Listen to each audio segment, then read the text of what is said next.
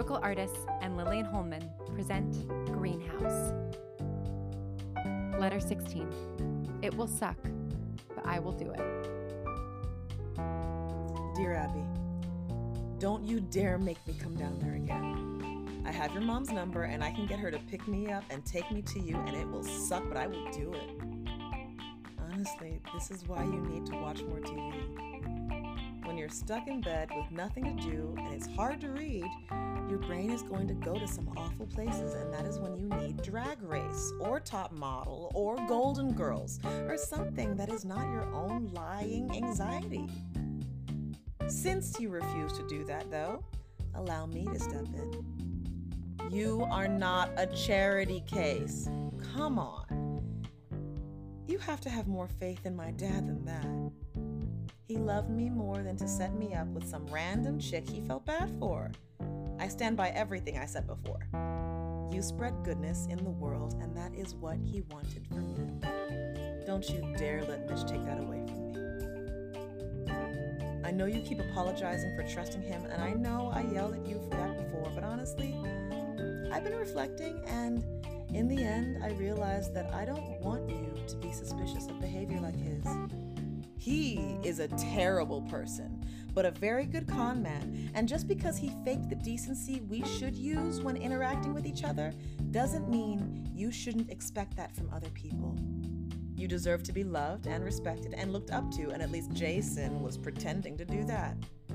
I don't know if your mom told you, but his stupid article got posted last night, and it is predictable. I'm the spoiled eccentric daddy's girl.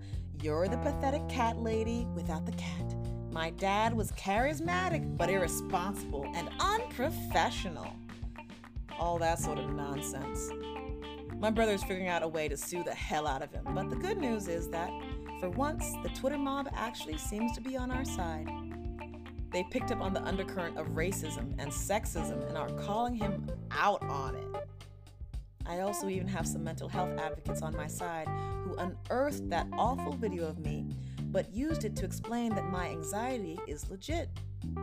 I mean, you can imagine how thrilled I am that that particular clip is getting a new audience, but at least Mitch's narrative isn't winning. I wish more people knew you so that your side of the story could be thoroughly debunked.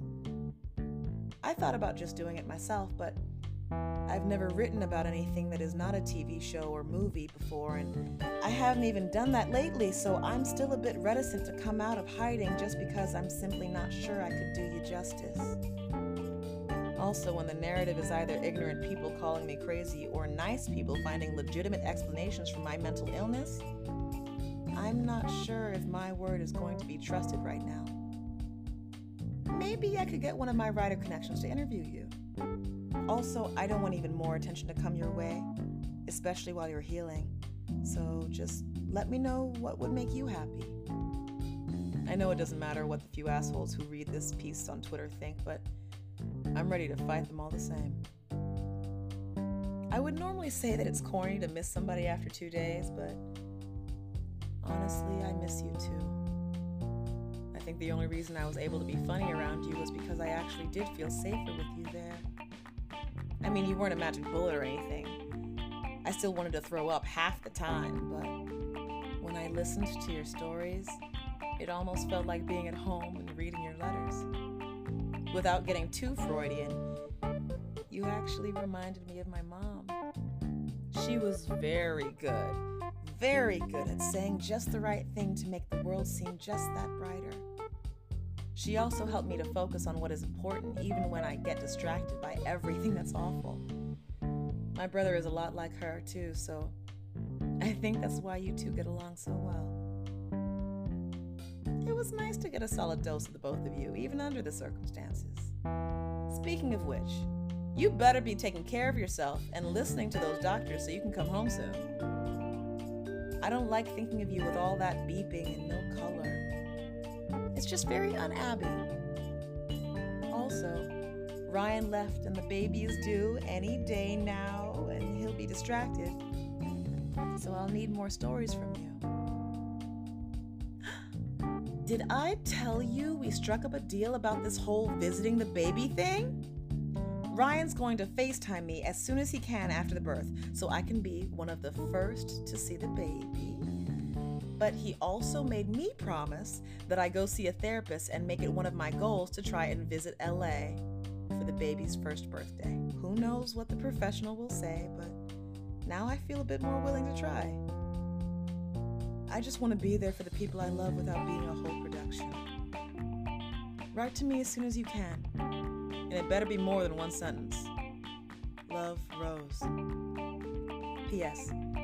Since I did yell at you to watch TV, I think you should also know that I decided to read a book in your honor, so I started reading Beloved by Toni Morrison. It just felt right.